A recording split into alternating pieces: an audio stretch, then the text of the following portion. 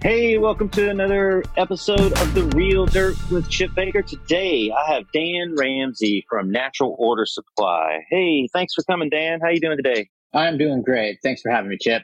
Oh, man, I tell you, in these COVID episodes, I'm able to talk to so many more people because, man, we're all just hanging out at home on the Zoom calls anyway, huh?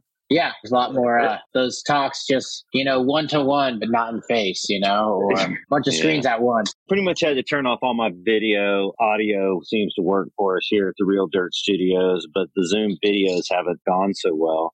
I apologize for any fans out there, any listeners who also have felt the poor quality of production, and we're going to try to pick up that. Hey, we're kind of starting it today here with Dan. Dan is a leader in the hemp and cannabis supply industry. He operates a supply store in Grand Junction, Colorado, the Natural Order Supply.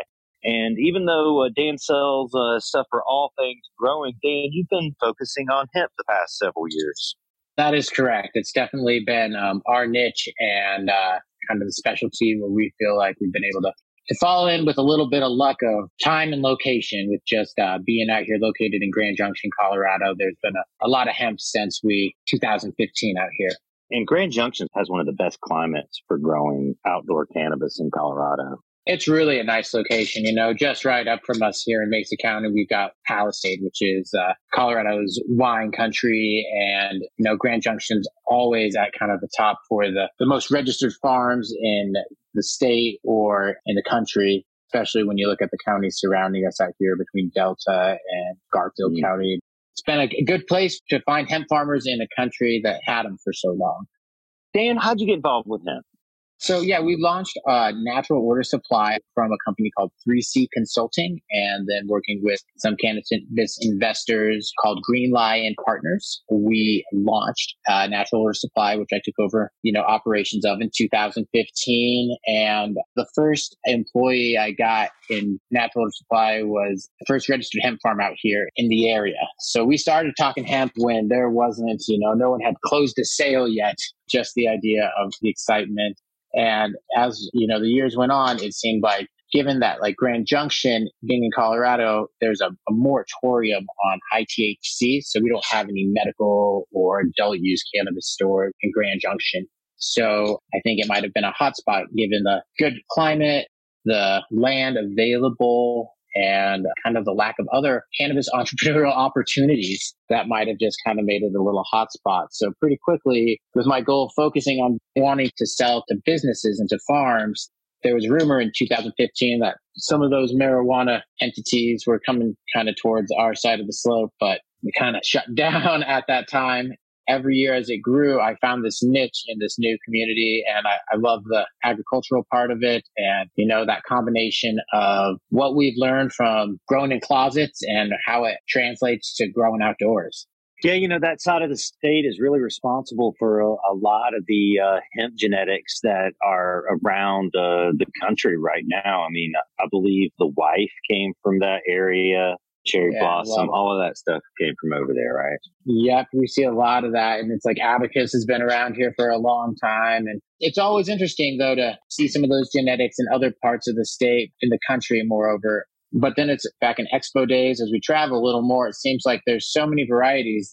It's amazing how each state can find their own little set of new names or different varieties so quickly in this industry. But it is fun to see that some of these original base genetics have really made it throughout the country and being grown in different geographic regions and seeing how they're doing.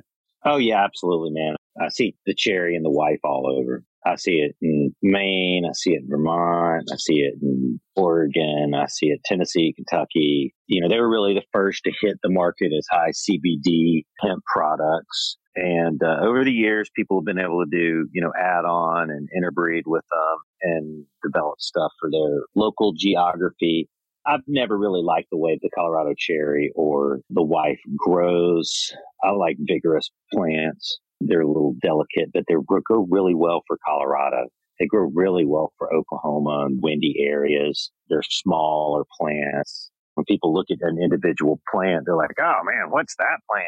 But like you look at a field of it, and it's a totally different story. And looking at those genetics, whether they get bigger, kind of stay kind of short and stocky on some of those, we're really just harvesting has become such a thing too, like some of those, I love Yeah, huge totally. plants. I love it when they set up a hammock between plants. Boy, sometimes harvesting them takes a little while. And when you're looking at 50 acres, 100 acres, all of a sudden and trying to get something that can be standardized and mechanized, it's always easier said than done with genetic choice at this stage of the game, which is how reliable we see those genetics in the field, and especially since kind of seeds came to town. It was 2016, 17, even 18. It was really the clone wars. And, we did a lot of discussion and sales around bulk clones and how to be in more of a nursery than just a grow in a lot of sense. Because when all of a sudden you're starting 10,000, 100,000, million plus plants, which we've worked with, clients who've done all those numbers. And it's, there's just a lot more to consider as you start scaling up, from everything about like operational approach to costs. But then you get them out into the field, and those clones seem to be pretty consistent. So some of those first fields, I thought we saw more of that predictable growth out there versus, in the last year or so after the Farm Bill passed in 2018. Last year was like seeds were king. There's a handful of people doing, at least where we are, just because I think the labor, the operational costs, the uniformity of timing and everything, seeds make sense, but the stability of them is Still in process, still in development. exactly. Yeah. I have many projects, many business projects. Another project I was just to launch this year, but due to COVID and the hemp industry, we haven't quite launched it yet, is a certified seed bank. And it's a seed bank that we've done the prep work ahead of time and certified that all of our vendors have quality product. Because this was a story we heard from people over and over and over and over and over again. That, like, they got hermaphrodite seeds. They bought all feminized seeds, but half of them were male, or a chunk of them were male, or the phenotypes were all over the place, or they didn't perform, or they had high THC in them, or no THC, or no CBD, or whatever the problem was. And we saw a need in the marketplace. But man, federal hemp bill last year really kind of flooded the market. And then COVID hit here. We just haven't really launched that business yet. I'm going to put it off till next year. COVID and the overproduction in our marketplace. How's that affected you guys? I wish I could be more like optimistic instead of realistic about what happened. Oh, this is the real dirt, man. You got to give it real. Yeah, for sure. I tell you what, last fall, that flooded market, it started flooding and it came pretty hard, that all of a sudden these clients, most of the clients in 2019, 18, 17, a lot of that product was sold before January. And, we were planning, and I was working with clients about their new plans for the next year, almost pre-January, just a little bit in December, and then we'd hit the ground running at the new year. But last year, yeah, it got flooded, and I think there's multiple reasons. We just grew so much, was grown, like so many acres. When I went to the Texas Hemp Convention this spring, I couldn't walk to another booth and not just be like the amount of flower that was for sale and the amount of biomass that everybody, whereas at a lot of those industries trade shows in just a year or two back, you'd walk in and finding people who had raw product for sale in one form or another was a step into the industry. And now it was just like, you could walk 10 booths in a row and have 10 comparisons, and everybody's kind of like racing to the bottom or telling you why they're the best. Just not a whole lot of sales. And then once that, I think a lot of people, being that it's a young industry and it's ag, we just kind of sat there and were like, hold on, it'll recover. And that moment of like, just watch the market, which, is probably a good idea for your company at the moment for 2020, is just watching and seeing and learning. So February seemed like it was a pretty, it was hard to make sales. I didn't know a whole lot of clients who were making sales. And a lot of times we're already planning commercial farms at that point with people, and they were wanting to plan. And so we saw a pretty big industry shift, I think, of farmers who stepped out this spring and didn't replant. And then on that same aspect, all of our propagators who do seed production or do clone sales, they just got to that point where they were like, don't worry, sales are going to catch us, because there's been some pretty good money made in propagation in the last few years.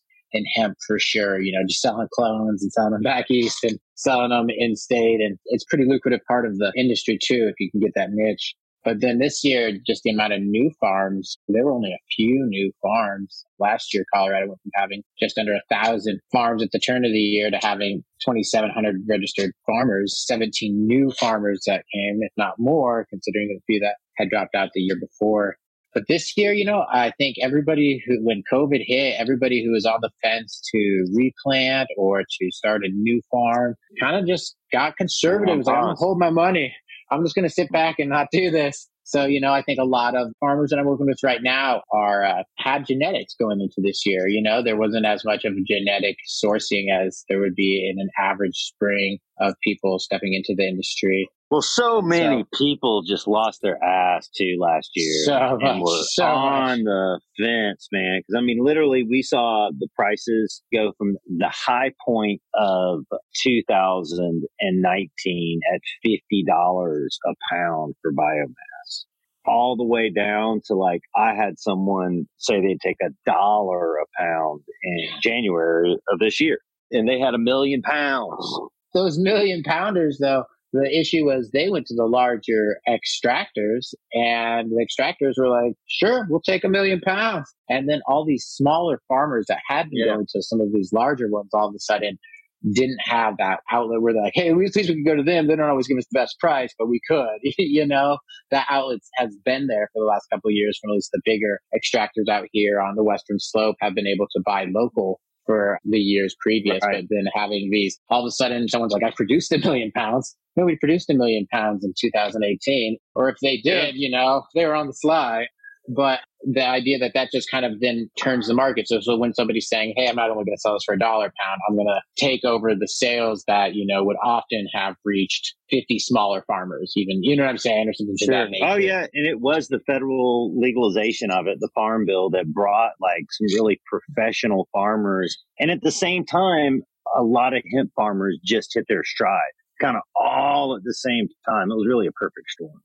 It was. And, when you look at agriculture, in Colorado, we are definitely cannabinoid terpene farmers, we just don't have that infrastructure for grain or fiber. Just like when you look at going to California or, a heavy agricultural state where they're like, oh, we're just going to do a couple, 700 acres. And like, well, 700 acres and 250 acres in an unestablished market that's a lot to produce. Even if you have a lot of it not work out perfectly and you learn lessons, you're still going to end up with a lot of product to move in a young industry.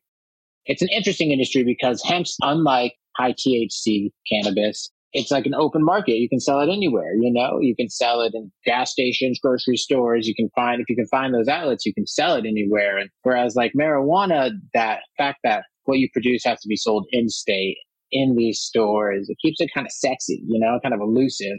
And all of a sudden you have to go there to get it. And when you get it, hopefully your bud tender tells you the right thing, and helps push you in the right area so that you get what's going to be the effect you're looking for. As soon as all of a sudden CBD was in every gas station, I was making the joke. They're like, hey, you guys sell CBD here? And they're like, it's next to the Mountain Dew.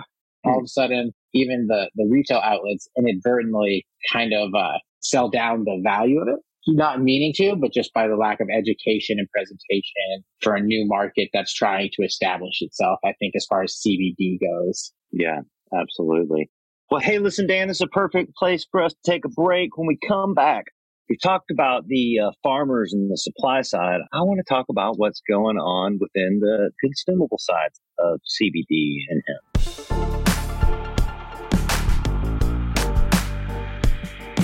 Hey, this is Chip from The Real Dirt. I'm always starting new businesses. I'm a serial entrepreneur. I'm a little addicted to it. And I want to tell you about a new project I've got, Greener Consulting Group. We see so many consultants throughout the industry, and some of them know what they're doing and some of them don't. But almost no matter what it is, they have one specialty, and they might not have the specialty you need.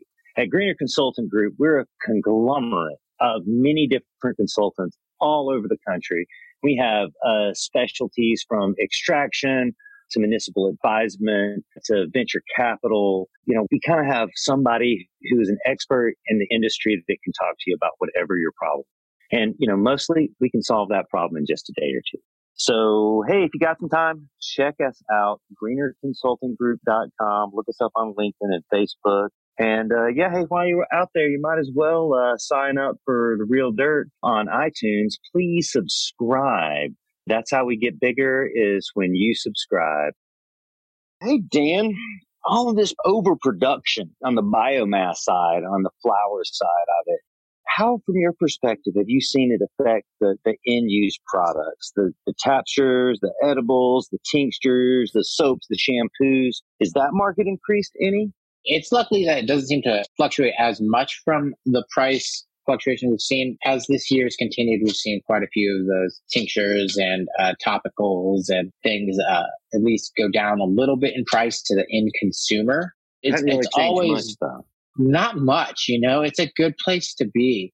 And I think that's where there's like a little bit of longevity for the smaller or the larger companies that are vertically integrated so that they can actually be getting revenue on the pounds they grow once it's like turned into a product. You mean for farmers to make an added value product? I'm saying for farmers and just the whole company as a general. Once you farm it and you like extract it in-house and you have a branded product you can get on the shelf, then all of a sudden there's a little embodied margin there for both the farmer, the extractor, and that retailer, it all because it works together. So I do think it's going to be separated a little bit more just because so much of the industry has been weeded out right now, for a better word to say. But I also think that like people are starting to tone down a little bit of the silliness with the inconsumable products. Maybe I'm wrong, but some of those sillinesses, it just seems like I've got a package of like CBD macaroni and cheese. And you're like, who are these people? Like where that was. And it seemed like in 2017, if you could think it up and put it into it, CBD had a little bit of an MSG phase there. I have friends with CBD toothpaste and CBD shampoo. They previously made shampoo and toothpaste. And that helps because they already know this niche market. I think that knowing a real niche in CBD is the key. To be like, we sell tinctures that help people who don't feel good is rough. To be like, hey, we work with athletes. We work with toothpaste and people who have mouth, and like, where does CBD fit in the dental industry? It's a niche community and you find the right people there. It can thrive there, I think. But I think a lot of the companies that came out trying to define their voice and being general have just had a hard time being, in like a CBD shop, just another tincture on the wall, right? Use a square bottle. And that's one of the downfalls to the whole industry, too, is that in high THC cannabis and in medical marijuana, medical cannabis, adult use cannabis, a lot of it's vertically integrated. And if it's not vertically integrated, it's in this tight community because you have to have a license of a difficult license in most states other than Oklahoma, where hemp is harder to grow here than high THC cannabis. It's allowed a bunch of co-packers and white label people to come into the marketplace. And that in itself is just like homogenized the marketplace. The same guys making all the tinctures, the same guys making all the edibles, the same guys making all the gummies. And, how are you going to differentiate yourself when you're making the same gummy as a guy across the street, right? You got the same supply chain as a guy across the street. And I think that's been one of the like downfalls of the industry. Even though it's so many people start and progress, I think a lot of those people are going to fall out right now because they were co-packers of other products and they hopped on the CBD make a billion bandwagon. I think we're going to see a resurgence. I think we're going to see more on-farm products, more specifically made products, like you said, more engineered niche products. That's the industry maturing. Yeah, I think so. I think there was a minute where a couple of these companies saw that accelerated growth and pretty quickly were like, hey, we can crank out, they want so much once they build a brand and they're an established company that the ability to white label just seemed like the next step. No so all of a sudden we went from being like just a couple white labelers till it's like, MJ BizCon last year, it was like, you can white label anything, and have a business just like the one 3 booths down. And I think that, like you said, the market's going to mature quite a bit this year over having some hardships. And we'll see people who are in the industry for real. And when we look at some of those cottage industries, more like craft beer or something and farm raised, I've got a company here I work with called Colorado Biodynamics that has a coffee shop in Palisade where they have a consumption lounge. They've gathered their couple products, but, smokable flower and their topicals, and they do all these things that are related there. So it really has a niche and the feelings that, it's all interconnected real nicely. And you see that kind of craft feel and mentality that you get, back in the day from craft beer. Sure. Something that we haven't been able to get with craft cannabis or craft high THC cannabis. It's interesting. Well, one, it's always interesting to me how there's so much division over hemp versus high THC. I see it as all one plant. And I know it's hard, but wow, man, hemp has really led the way for high THC in so many ways. And, the products, the consumption lounges, man, the commercial agriculture, the use of plastic culture, the use of aerial spraying with drones, like all that's happened with hemp first instead of high THC. Hemp's going to really look at that economies of scale. And as things get bigger, it's like, how do you really turn this in? And the fact that hemp has all these uses, that will eventually come from the plant. THC, they're niche.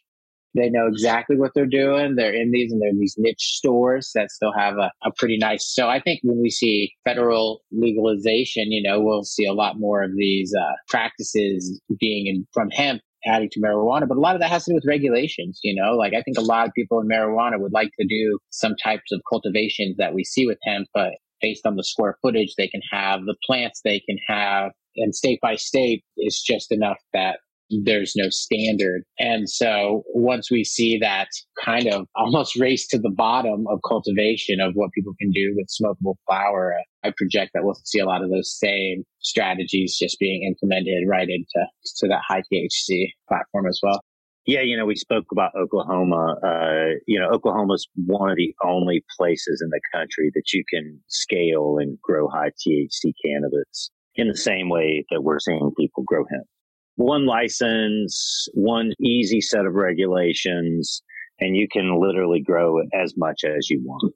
It's been a testament to how much we've been restricted over research and development. Because, man, like in Colorado, you can only plant so many plants. You can only have so many plants. And metric knows. And metric knows. I mean, we literally just planted 9,500 seeds, 12 different high THC cannabis varieties the other day. And we're pheno tracking and keeping track of all of this stuff. But there's no regulations that say we can't do it. And a portion of these seeds, I know they're not going to make it. I'm just growing them for R&D purposes. And in other states, that would be so difficult to do because tracking, keeping, destroying them. People think that you are, trying to sell them on the private market. But here, just the way that they've approached it is just really good for high THC cannabis.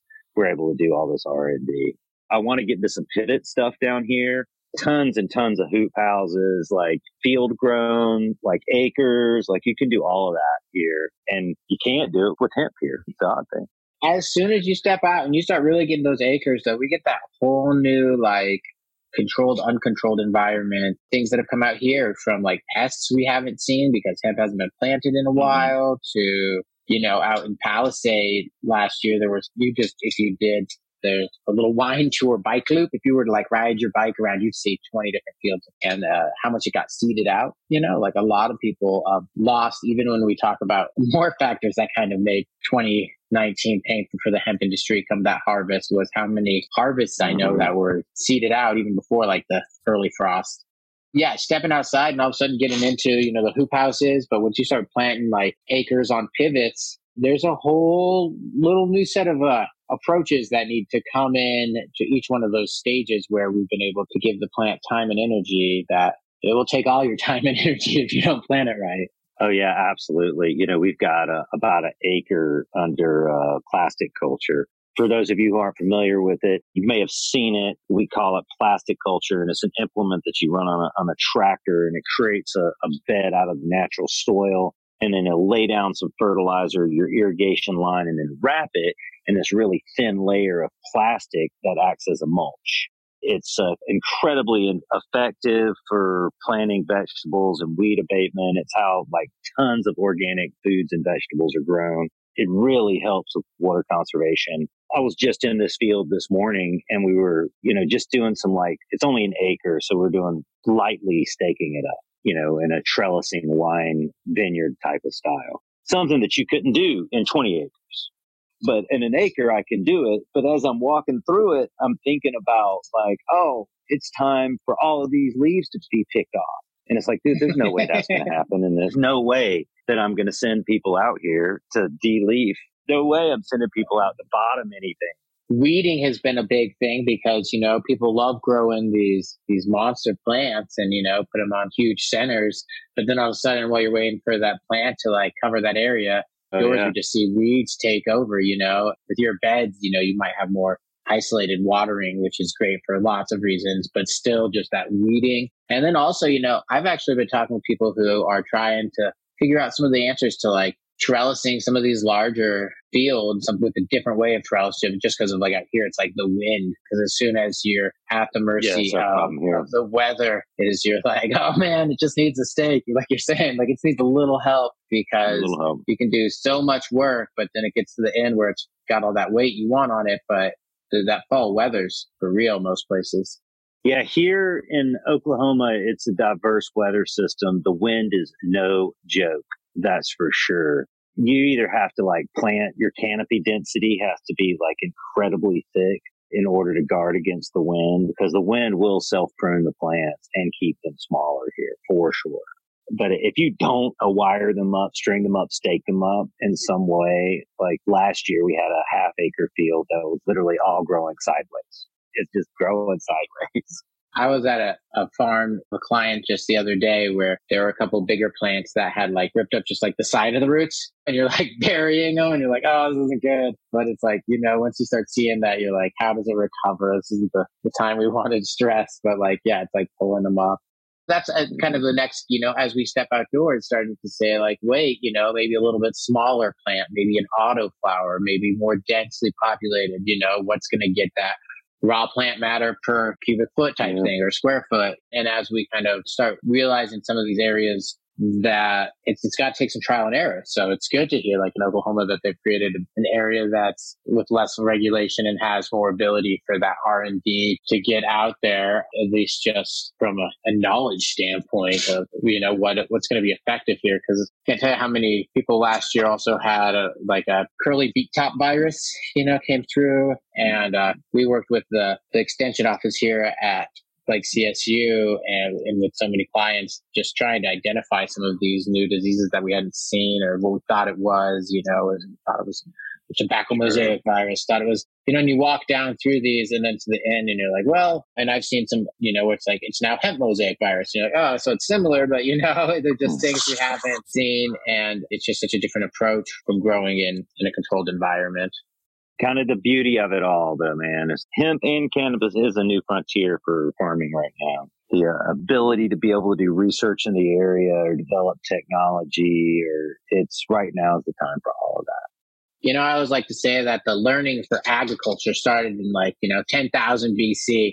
So we've been learning for a long time, all, but like education and transformation of knowledge was so slow, right? Every year it slowly got faster until all of a sudden we got to, as we continued in the 19th century early on to just like keep pushing hemp aside and marijuana aside, it was like we pushed cannabis out right when technology was really coming in. So now being able to take all this technology we've learned in the last 5 decades and start saying, wait, how do we apply this with what we know? We don't have to jump all the way back. We can jump right forward with a lot of I think one of the things I really enjoy about this industry is that classic, what we can learn from other industries. So many aha moments. It's a great place, man. It's definitely not boring, that's for sure. What do you predict is going to happen here this year with the hemp industry? I mean, so many people haven't planted that had in the previous. Some big people planted this year. Some small people did. How do you see what's going on with current cultivation throughout the country? And how do you think it's going to affect the market? So I know in Colorado, as you said, quite a few people who lost their ass, man, and got out of the game. Yeah. I would predict that we have, a good half of the market that grew last year in Colorado isn't growing this year. And those who were thought they were going to blow it up and do, hundreds of acres are doing 50 acres. And people who were doing everybody toned way back instead of, and was like, we're going to focus on quality instead of quantity. My big question as far as that is how much reserves do we have as far as biomass, oil, flour that's stored in a way that it still has, it's all viable so that the market, once harvest gets here in a couple months, most of that biomass, I think, is kind of, depending how it was stored, I think there's going to be a bad taste in the mouth for 2019 hemp even. And sometimes people make decisions with feelings more than they do, Given that I'm in here, I'd like to project that, 2021, we'll see a completely different situation because we will have like moved through a lot of that inventory. And the people who are around are people who aren't here by accident. Yeah, And absolutely. It's going to mature the market for sure. It has already like pushed out the get rich quickers. Completely. And the people who are like willing to put in the hustle work and find a way when you can't. It's kind of one of those, if you can sell in this market, if the water goes up a little bit, you'll know how to swim, I think there's a lot of potential here. The market's there, those end products are still selling. I just think that like we literally overproduced, whether it was 1 year or like a year and a half or where. Most people can't store the product like you were saying. Most people think that they were like, oh, just hold on to it. I'll hold on to it. I'll hold on to it. But like the product degrades. And some of them out there still think they're going to sell their product from last year.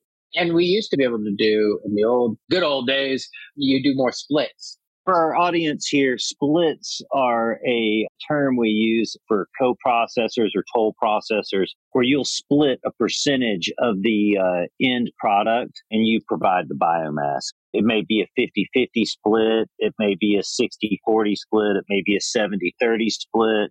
You may be making crude oil, or you may be making distillate or isolate or whatever on this split. But basically, I would give my product to an extractor and they just give me back a portion of it in extracted material.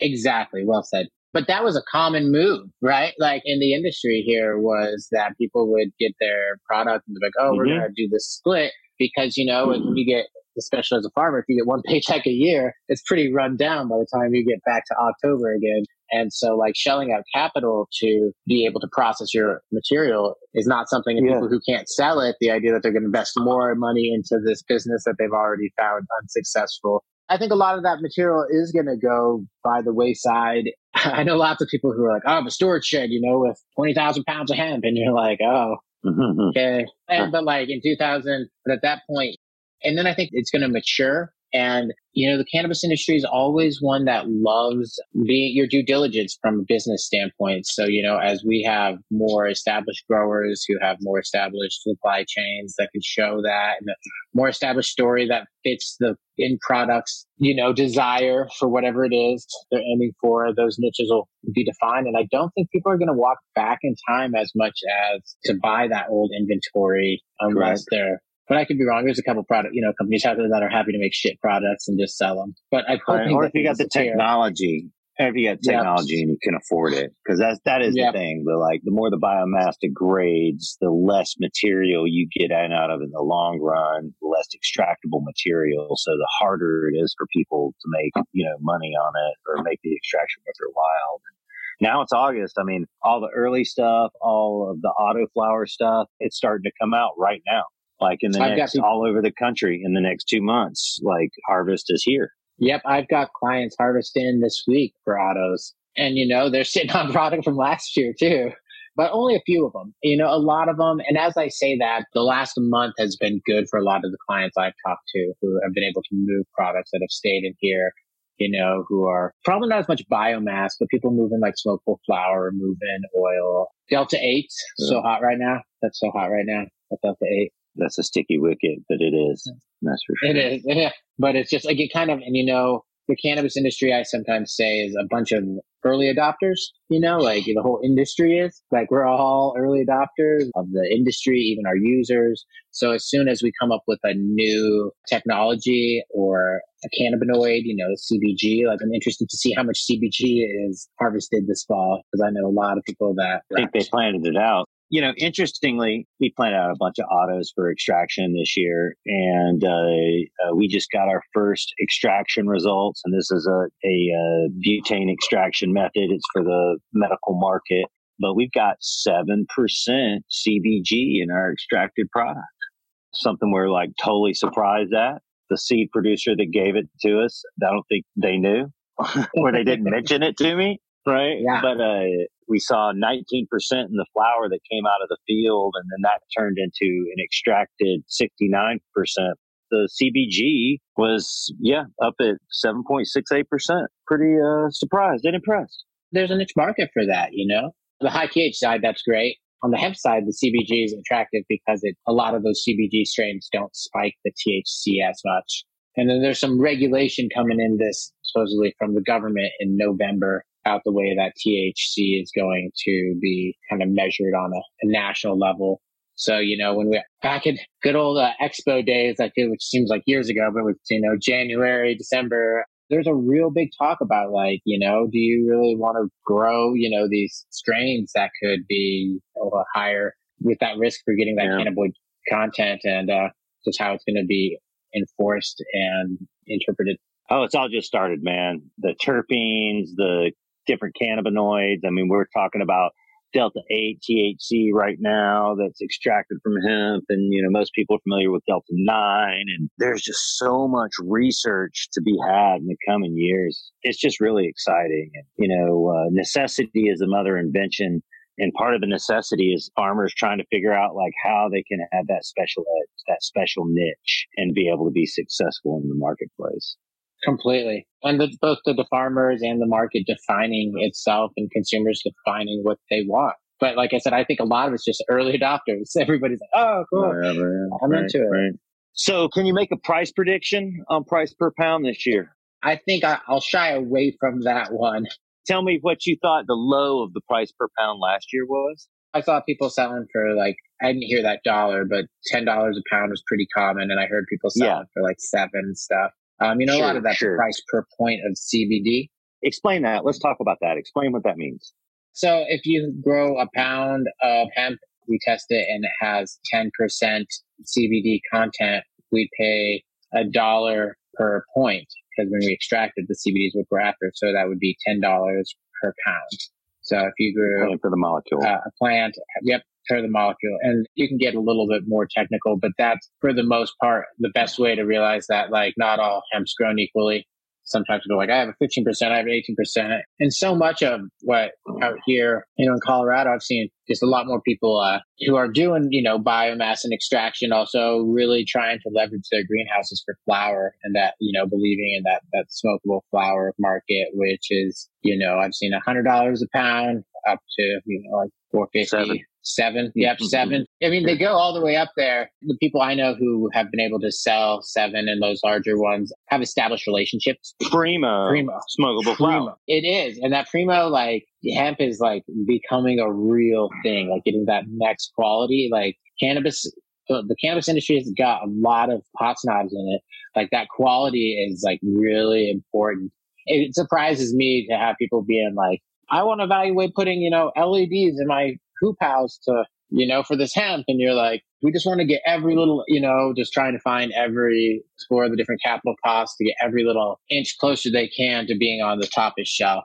That's cannabis in a nutshell, man. People, ganja farmers, cannabis farmers throughout the known universe all have incredible pride in what they do. And sometimes their egos get in the way. Our egos get in the way, I'll say. And, sometimes you'll find those really hidden gems that are just incredible. Word to the wise, when you see those people with really great cannabis skills, just shut up and listen, man. Take some advice in and really listen and see what they're doing and check the ego a little bit at the door. You'll learn a lot, man. You'll grow better. For sure. That's one of the things, quite a few clients that'll come to me because we do a lot of product evaluations and just little cost benefit analysis stuff for clients. And when they come in and we all want to find that quick fix, will the LEDs increase my yield and make it that much better? I'm well, not if you mess up the other parts. Whenever you're growing and you meet somebody who's done it well, you better take pride in it because a controlled environment, it's biomimicry. You're mimicking the earth. There's a lot going on here between the temperature, the air, and all of it's changing and dynamic as the plants grow into the humidity at every part of it. And so to be able to move with a plant through the phase and control those variables in the way you want to, you probably should shut up and listen to that person, Oh, yeah, man. It's so simple. There's only 4 pieces of magic that make cannabis grow, and that are genetics, water, soil, and sun. Pretty much you can manipulate those in many, many ways, but those are the 4 things you have to have. You need some CO2 in there too. Get that photosynthesis just by the equation. Sure. Not tons. I'm not saying you Sure. need to like augment it. I'm just saying like in the like have to happen though. You gotta have, it's plants got to You got it. photosynthesize for It's sure. got it. But Right, and whether you augment right. the CO2 or not, but no, like you're saying, there's only these Variable. 5 kind of like variables or constraints of sorts. But what's fun about growing is like the plant grows every day. And the bigger the roots, the bigger it grows next day, and it grows exponentially. And like, how does that change what you did last week? And so, asking those, and we've got a digital solution we're working on with that we'll be bringing out here soon with like an app that we're building to try to answer a lot of these questions. But that'll be next year. Great. We'll have to hop on and chat again, about that. But I love those questions. I think that's a really fun part of the growing is the fact that you're like, it's really simple. You're like, yeah, until it changes every day. Yeah, Dan, one of the things that you guys are doing a lot of is education. And you just brought up this app. What we haven't talked about is like your education outreach and, what your plans are in the future for that. Tell me about that, man. Yeah. So as a company, as a person, my ethos has always been real education based, in this industry. Tons of it's needed. Last year, as a company, started a monthly event we call Here for Hemp. That was just real hemp-centric events that we did monthly, where we brought everybody from like the Department of Agriculture to talk about their hemp, what they do when they do a walkthrough. It's like talk about pest control. Or we also brought in like, just parts of the industry of people from like the banking, the insurance side, all those business components that are needed. Because just because you started a farm, that's you need the whole business behind it as well. And there's so much that can be, gleaned and learned and needs to be done there. So we did that, all the way up until this last February, when COVID decided like no more events. And but those were in-person events where we had, the last one we did in February was a CHAMP event. So that's like Colorado's Hemp Advancement Management Plan. But that one, you could actually see a recording of that one on our YouTube page at Natural Order Supply, or at I believe it's posted on the Colorado Department of Agriculture's like note sites, for when they came in and kind of talked a lot about just the process of transport. How do you register? That was a big question actually this last year was, when they pull you over, how do you be like, here's my form that says this is what it is, and people believe you? And how does that work when you drive around Colorado to leave Colorado?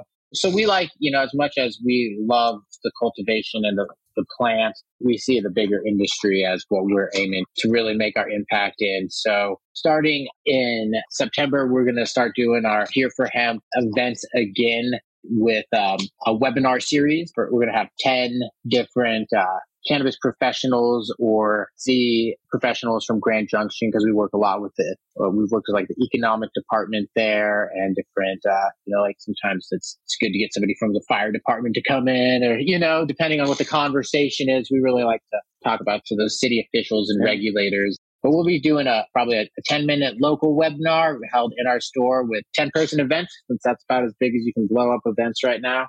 And then having a webinar where we'll be inviting people, such as, like I said, regulators and educators, where people will be able to hop on in and join and see both those webinars, which will be posted to our YouTube site, but also if they wanted to be able to hop in and join the conversation, or apply to come and hang out as one of the 10 people in the store and get some swag, We'd love to help you out with that. Real Dirt has really tried to push many of our interviewees, webinars, and educational programs. And the only way that we're really going to do better at this cannabis thing, this cannabis life, is to educate ourselves and others about it. Yeah, definitely let's work together and help you get that information out more. Yeah, that'd be great, Chip. We appreciate anything we can. It's amazing what you can learn with the World Wide Web, too, when you jump in from a different place. And, I've been hopping on webinars left and right and forgetting about them, too. I think the nature of the COVID world, it's like I sign up on my calendar, but it's just so different than the expo world that, I think we're used to in the networking for a company like ours who used to go have booths and, do quite a few shows. All changing. Exactly. Well, Dan, it's been awesome speaking to you today about hemp, the future of hemp, and what's going on with you guys over at Natural Order Supply in Grand Junction. Hey, if our listeners want to get in touch with you or research you more, how do they do that? It's pretty straightforward. We're at naturalordersupply.com. That's the same hook for our online, our social platforms, as well as Natural Order Supply, or And if you go to our website there, you'll see it's all hemp centric. There's an area in the top right button to click to join our next event on our website. Yeah, that's just the best way to reach us online is hit us on the website or search for us on social. And we're on all those platforms, sharing what we're learning, and we're real excited to step into pushing as much of our education that we have been keeping local digital this towards the end of this year and all of next year, really launching that. Awesome, man. Well, hey, that's great, Dan. I hope we hear more from you. We want to definitely help you out with some of your webinars and education in the future. So listeners, look for more natural order solutions, natural order supply, webinar, hemp webinar with Dan Ramsay. Dan, thanks for joining me today, man. I really appreciate it. Oh, thank you, Chip. It's been great. All right. This was A Real Dirt. Thanks, guys.